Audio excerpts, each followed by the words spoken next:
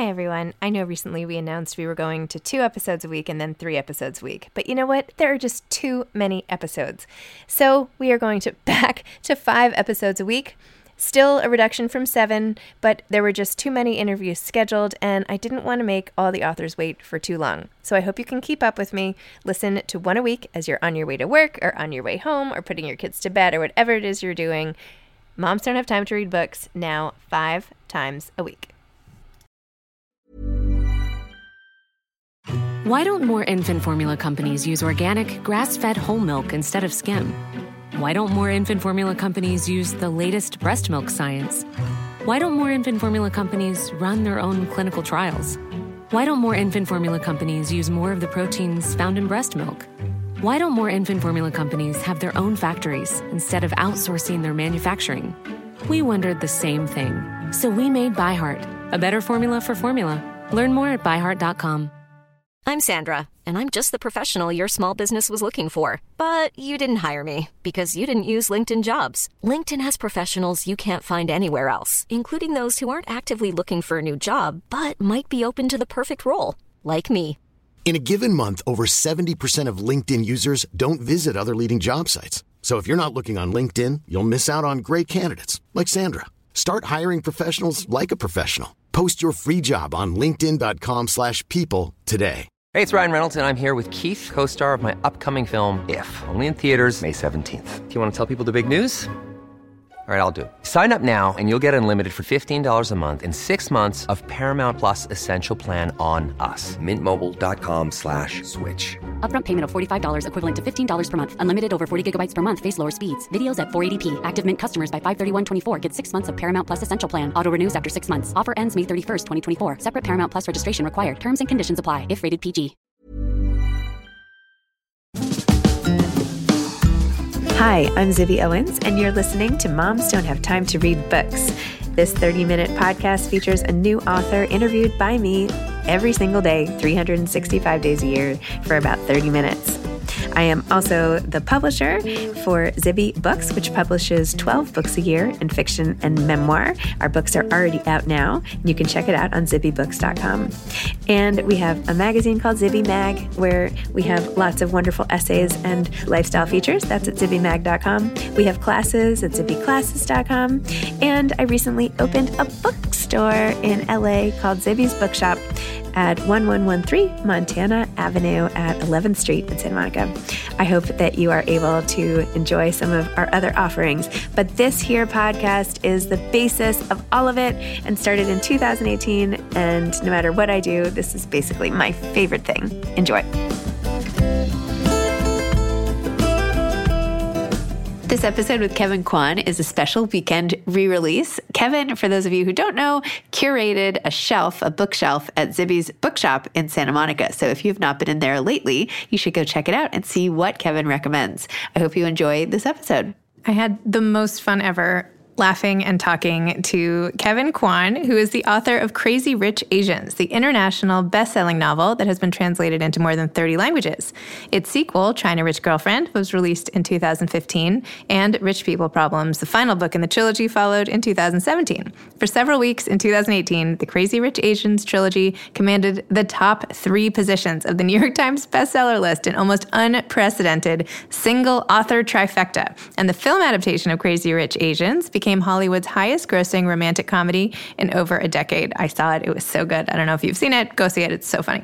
In 2018, Kevin was named by Time magazine as one of the 100 most influential people in the world. His latest book is called Sex and Vanity. I hope you enjoy our conversation. And by the way, in parentheses, well, I'm not even going to tell you my schools, but think about what your schools say about you, and you can imagine putting yourself in our conversation. Well, welcome, Kevin. Thanks so much for coming on Moms Don't Have Time to Read Books. This is such a treat. It's really a pleasure to be here. So congratulations. Your next book, Sex and Vanity, is coming out. Are you excited? Do you still get excited after you've had like 3 amazing bestsellers, or does the excitement die down over time, or not really? No, I really do get excited because, you know, each book is like a new baby. And like, why wouldn't you be excited about a new baby? You know what I mean? It's like you really want to birth it and make sure it gets the right start in life, right?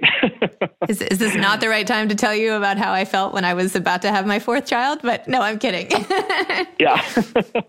Yeah, maybe people will, different people might feel differently. But yeah, for me, it's a very exciting time. You just never know, right? It's like, are people bored of reading my books? Are they going to care? Will they want to read it? What will they think? It's very fraught and very exciting and very stressful all at the same time. Wow. It's so funny because I'm sure people would just assume that you wouldn't be nervous at all, right? And yet you're just a human being like everybody else, I think that's one thing is that as readers, we assume that authors have all this confidence and that every book that comes out will just naturally be a success. But I think that the authors are just so worried about it all the time. It's continually a surprise to me. Maybe it's just me, but I feel like everything is an experiment and you just never know what people will think. And this book especially, I've gone out on a limb to do something different. And I hope readers will come along with me on this ride. It's quite different from my last 3 books, but hopefully no less fun. I thought this book was super fun, and I am so appreciative that you essentially whisked me off to Capri for the time I was reading it out of the confinement of, the quarantine-ish situation. So I thought it was great. Yay. Wow. Thank you. It's so great to actually also be talking to someone that actually read the book. Yes. You'd be amazed.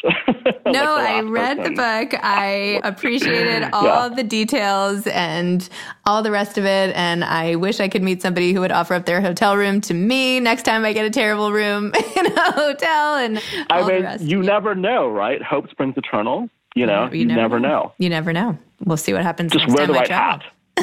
Wear the right hat and it'll happen. Yeah, exactly. I also just whenever you introduce a character, you put in parentheses their entire educational background. And that just did not get old. I thought that was so clever and funny and just so par for the course. My husband sort of entered into this world from Florida, and he was like, why does everybody immediately ask and explain why everybody else went to school? He's like, that was not a question that we asked growing up. Nobody cared. And here, anyone you meet at a party is like, oh yeah, well, where'd you go to college? Where'd you go to business school? Where'd you do this? And he was like, what is going on?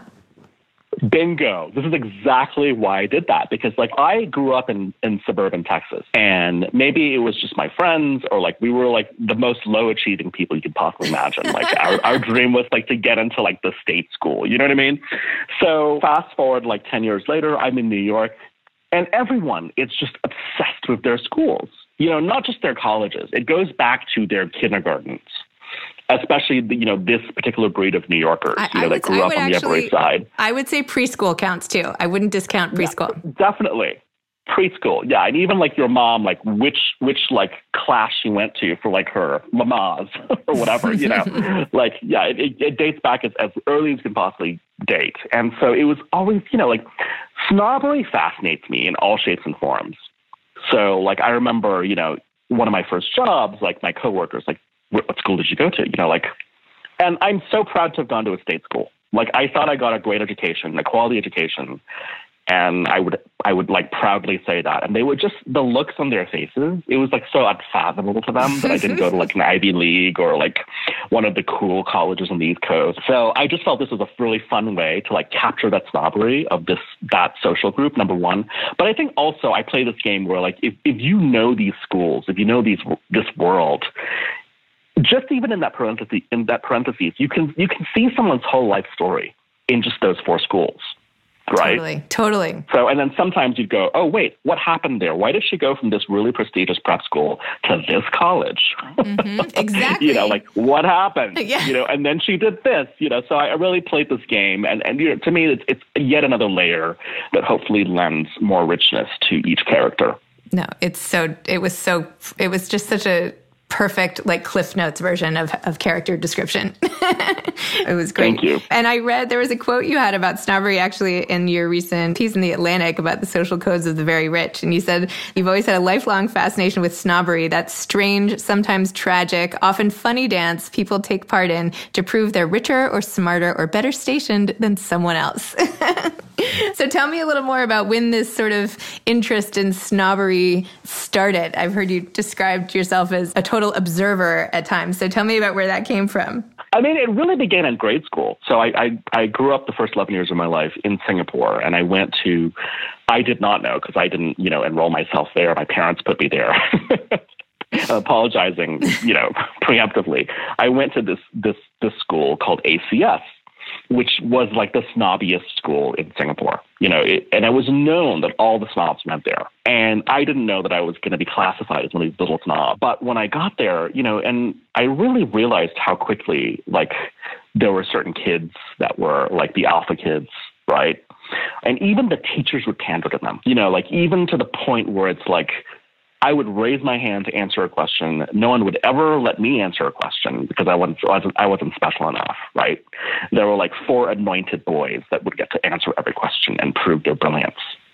And these 4 boys came from these key families that were like household names on the island. So it was so interesting to really start to realize that at age 6, like, I see what's going on here. And then you start to see the kids' behaviors. And so it just sort of was kind of, I don't know, it was fascinating because it was so different from how I was at that point raised. Like my father was the most unpretentious person you'd ever meet. And his father was an extremely, extremely humble man. And so I didn't have this type of energy in my life.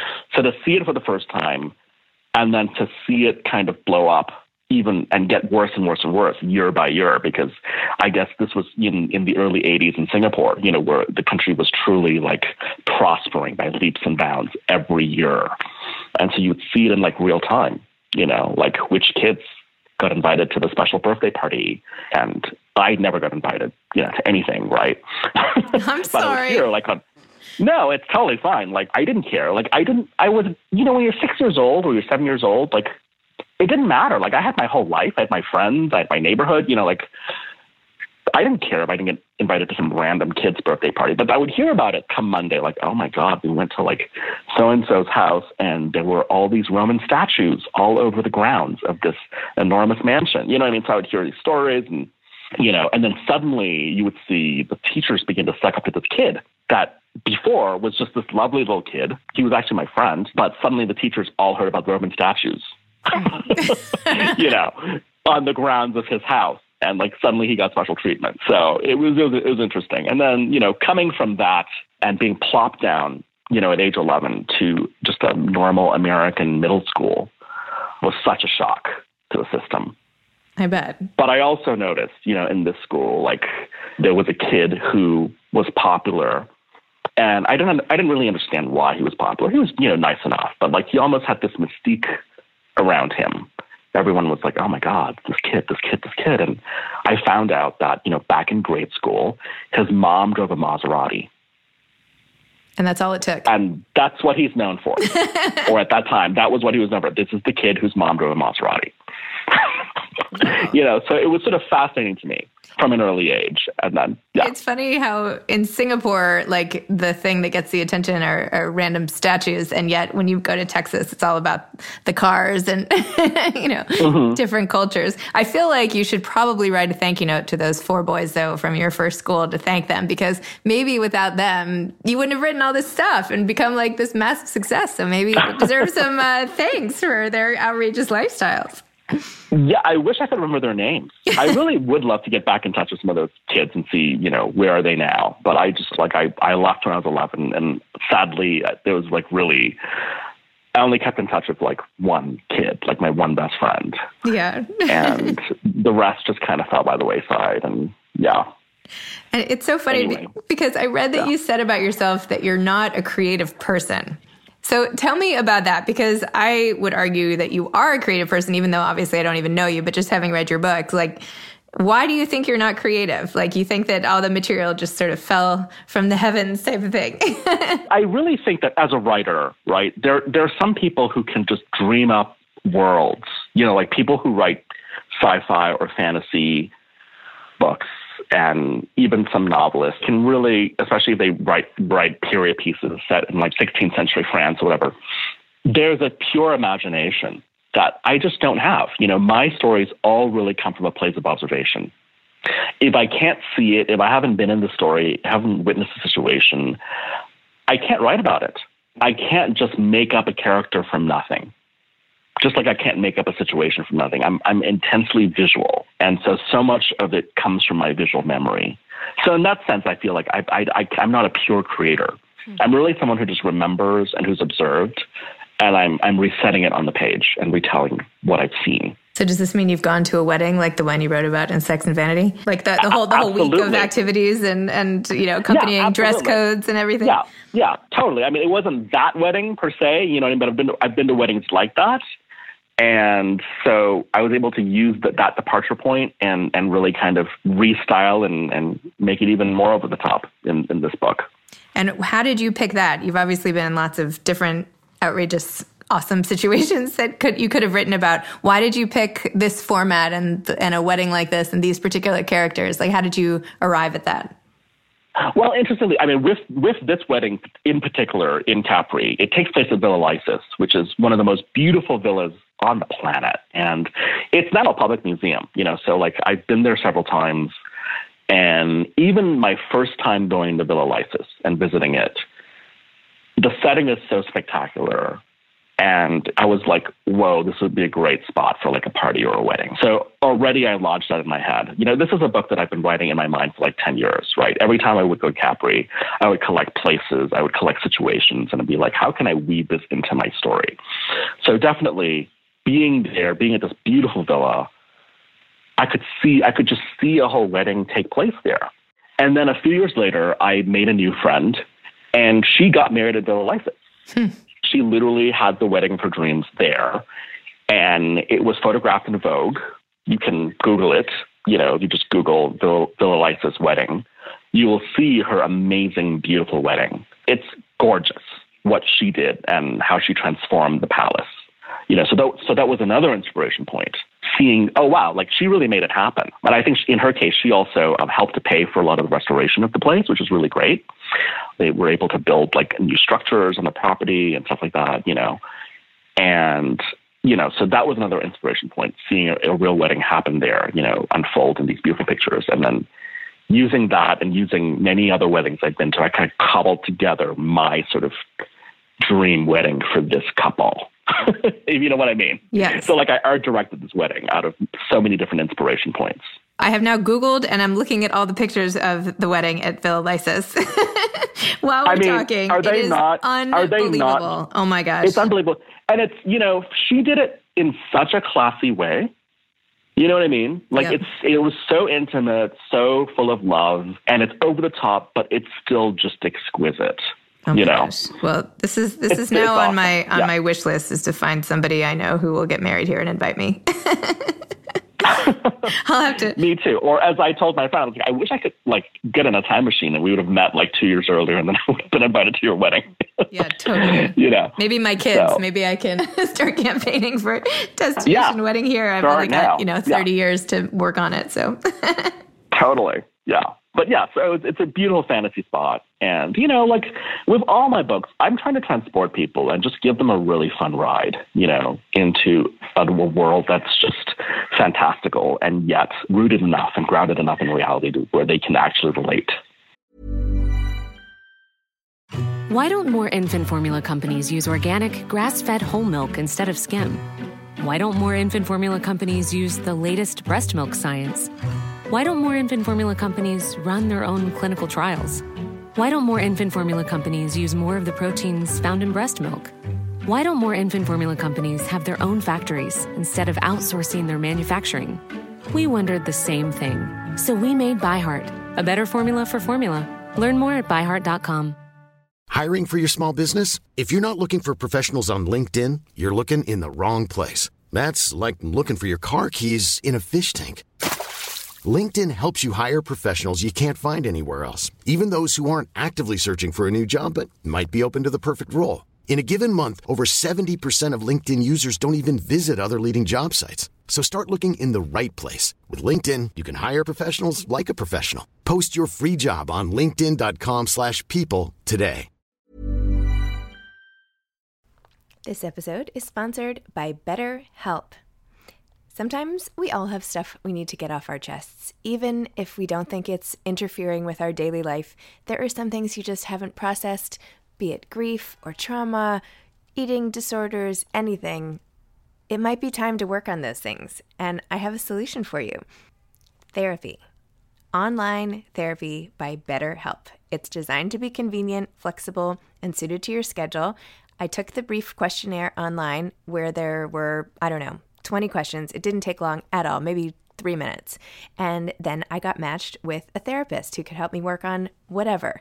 I picked trauma because even though it happened in 2001, I am somehow still not over the loss of my friend on 9/11. And it is what it is. BetterHelp is going to help. And I am so excited, especially because with my special code, instead of $80 a month, it is 10% off, $72 a month, which is so much less than traditional therapy. And you'll get a perfect therapist for you. There are 35,000 therapists to choose from, so you'll find the right one. Get it off your chest with BetterHelp. Visit betterhelp.com/momsdon'thavetime today to get 10% off your first month. That's BetterHelp, HELP.com/momsdon'thavetime. So it's this whole funny thing in society right now, I feel like, because there's so much anti-wealth sentiment, right? Everybody in every article is just like down with the wealth. Like it's like, a crime to be a wealthy person. And yet there is obviously this enormous fascination, right? The proof is in the pudding of you're selling like bazillion copies of your books because people want a piece of it. So they want to see it, and yet they have to publicly discount it. I don't know. What do you make of that whole thing? I think there's a fascination and a revulsion because I also see I get comments on my Instagram and I see some people, they're like, we love the story, but we wish the people weren't so wealthy, And I'm like, do you really? I mean, would you actually be interested in reading about them if they were just like crazy middle-class Asians? You know what I mean? That's a whole other book. You know what I mean? And that's very valid, absolutely. But I think since the beginning of time, people have been fascinated by, I think, power and the people who are at the top of the pyramid, beginning with the pharaoh. Yeah, you know what I mean? Mm-hmm. Beginning of stories of the pharaoh that was passed down through gossip, to stories in the Bible about the rich and powerful, to Machiavelli, to Shakespeare. Even during the Spanish flu, people were reading Edith Wharton's books and Henry James's books and sort of escaping into these worlds. And I think what also is important is that I think for people who are not in that 1%, it's kind of gratifying to see that, these rich people have problems too. Mm-hmm. You know what I mean? There is a universality to experience. It brings them down, to bring down these characters, to have to reckon with the fates and to have to experience the tragedies and the dramas of their lives. So I think people are always riveted, by that.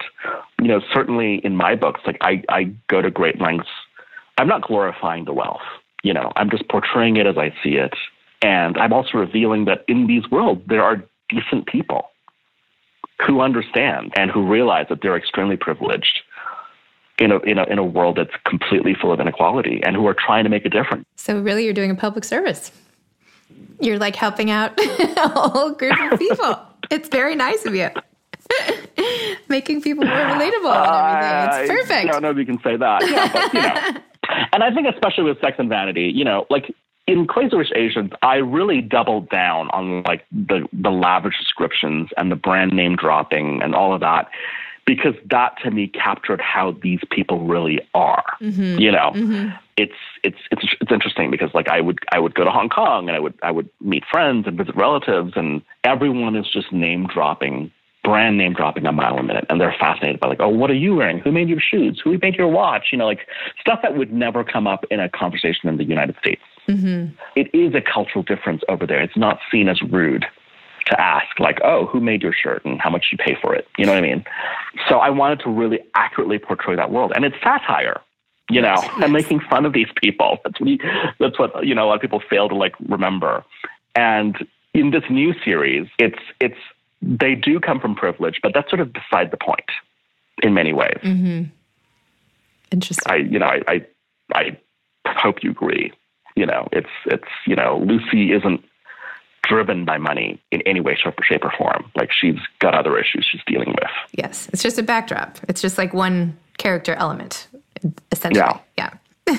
But it's not her defining element, as it is for some people. You know, like Eddie in my Crazy Rich Asians series, he's completely defined by his status symbols and his position and his wealth and his, you know, average net worth every day. Well, whereas Lucy and George and you know, some of the other characters in this book, they're totally have completely different values.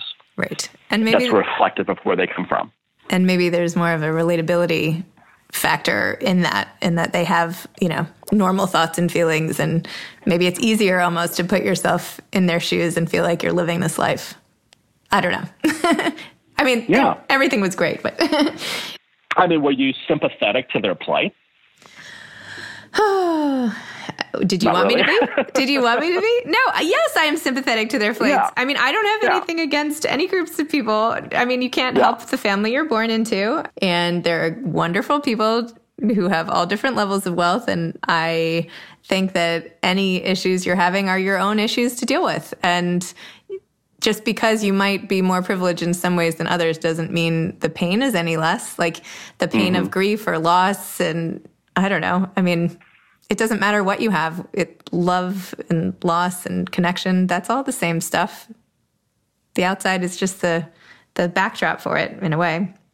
But anyway, that's my own 2 cents. I absolutely agree. And I think actually wealth amplifies that and a lot of times complicates and makes things worse. It can. Yeah, you're totally right. For people, it can. Yep. You know. Well, especially because people assume if you are wealthy that nothing should be bothering you ever. And that's not fair. Mm-hmm. Right? Is it? Your characters have things bother them. They sure do.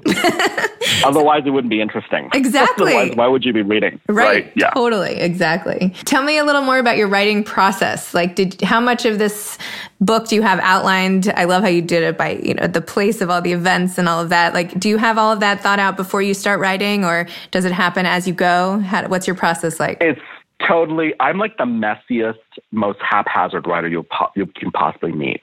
So it's like I'm handling this big muddy block and I'm slowly just chipping away at it, you know, until it becomes something that I want to look at. So I don't really outline at all. I have an idea and I write actually chronologically, you know, so it just keeps building. I can't skip from chapter to chapter. I can't write, you know, something three chapters down. So I really tell the story as it evolves. And the characters really, you know, once I set an idea, the characters really take over, and the dialogue that comes out and the situations that happen. Like, because I write so quickly, you know, I'm almost in like a trance state when I write. You know, I always write, it's just sort of, I let it all come out, and then the next morning I'll go back and read it. And like every day I go back and I go, wait a minute, what happened? You know, like, who wrote this? I really see that in many, many of my chapters and scenes, you know, especially with the crazier characters, like, you know, that will express themselves. It's like, I don't know where this came from, but okay, let's go with it because this now changes the situation, right? And let's just go there. So I'm very, very experimental and haphazard and in what I do. And I can't imagine writing with an outline and being like having to commit to like a structure. That's just not how I work. So how long did this book take to write? It actually took 4 months.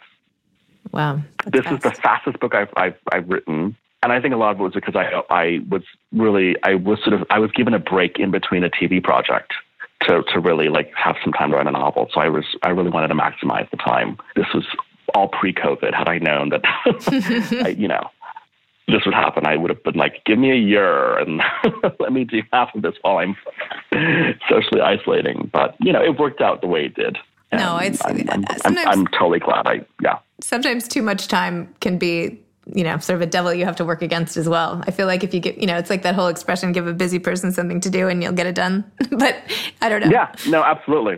Absolutely. So it you know, it happened when it had to happen. And I'm really, I was worried at first I wouldn't have enough time and it would be too haphazard, and it ended up being, you know, just exactly right. And I like turned in my final draft right before we all went into lockdown, and I'm glad I did, because I don't know if I would be able to channel that kind of joy, in these times, like I think if I was still writing it when we went into lockdown and when the pandemic was happening, it would probably have a very different ending. It'd probably be a lot darker, because you are affected by what's happening in the world. But now we need the joy in this book more than ever. I mean, it could not be more welcome than a more welcome sort of distraction from the current state of the world. It's like the perfect antidote at this exact moment. I really hope so. I really hope so. That's really kind of all I'm trying to do. I'm just trying to heal through laughter. That's awesome. I love that. Best medicine, as they say. Are you already working on another book or no? Sounds like no, but you must be. The minute I finished and handed in the manuscript, I could start back on this TV series that I've been developing. So I'm back in TV land, writing a script every day. Wow. And it's a whole different process because it's collaborative. I'm working with a whole team of writers. So that's the new adventure for the moment. Well, that's exciting. Very cool. Do you have any advice for aspiring authors?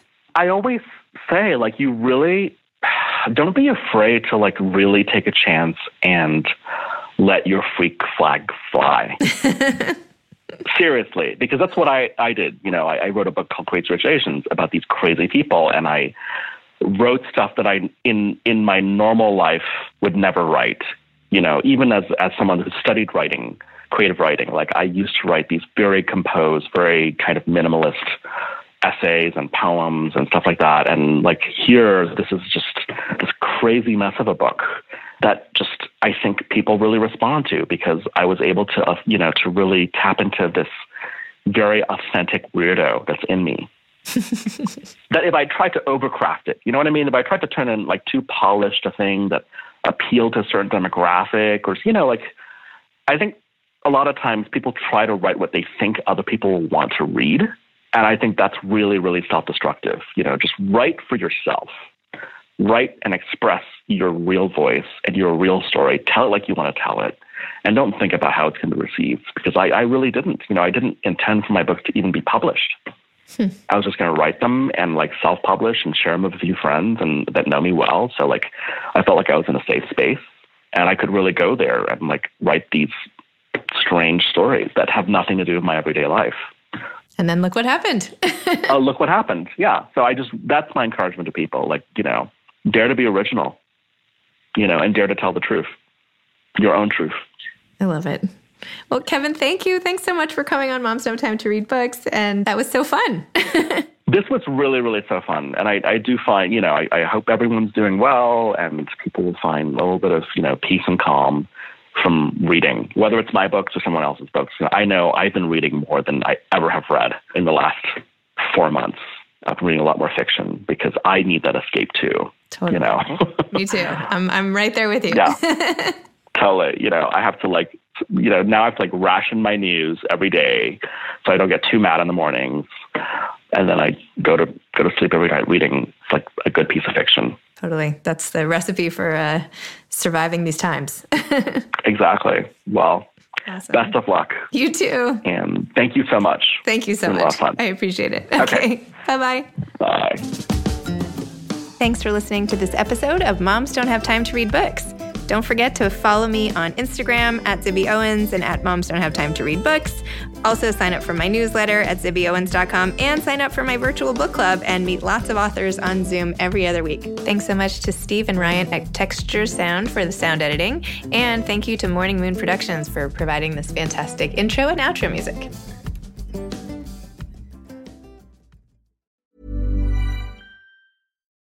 Why don't more infant formula companies use organic, grass-fed whole milk instead of skim? Why don't more infant formula companies use the latest breast milk science? Why don't more infant formula companies run their own clinical trials? Why don't more infant formula companies use more of the proteins found in breast milk? Why don't more infant formula companies have their own factories instead of outsourcing their manufacturing? We wondered the same thing. So we made ByHeart, a better formula for formula. Learn more at byheart.com. Imagine the softest sheets you've ever felt. Now imagine them getting even softer over time. That's what you'll feel with Boll & Branch's organic cotton sheets. In a recent customer survey, 96% replied that Boll & Branch sheets get softer with every wash. Start getting your best night's sleep in these sheets that get softer and softer for years to come. Try their sheets with a 30-night guarantee. Plus, get 15% off your first order at bollandbranch.com. Code BUTTERY. Exclusions apply. See site for details.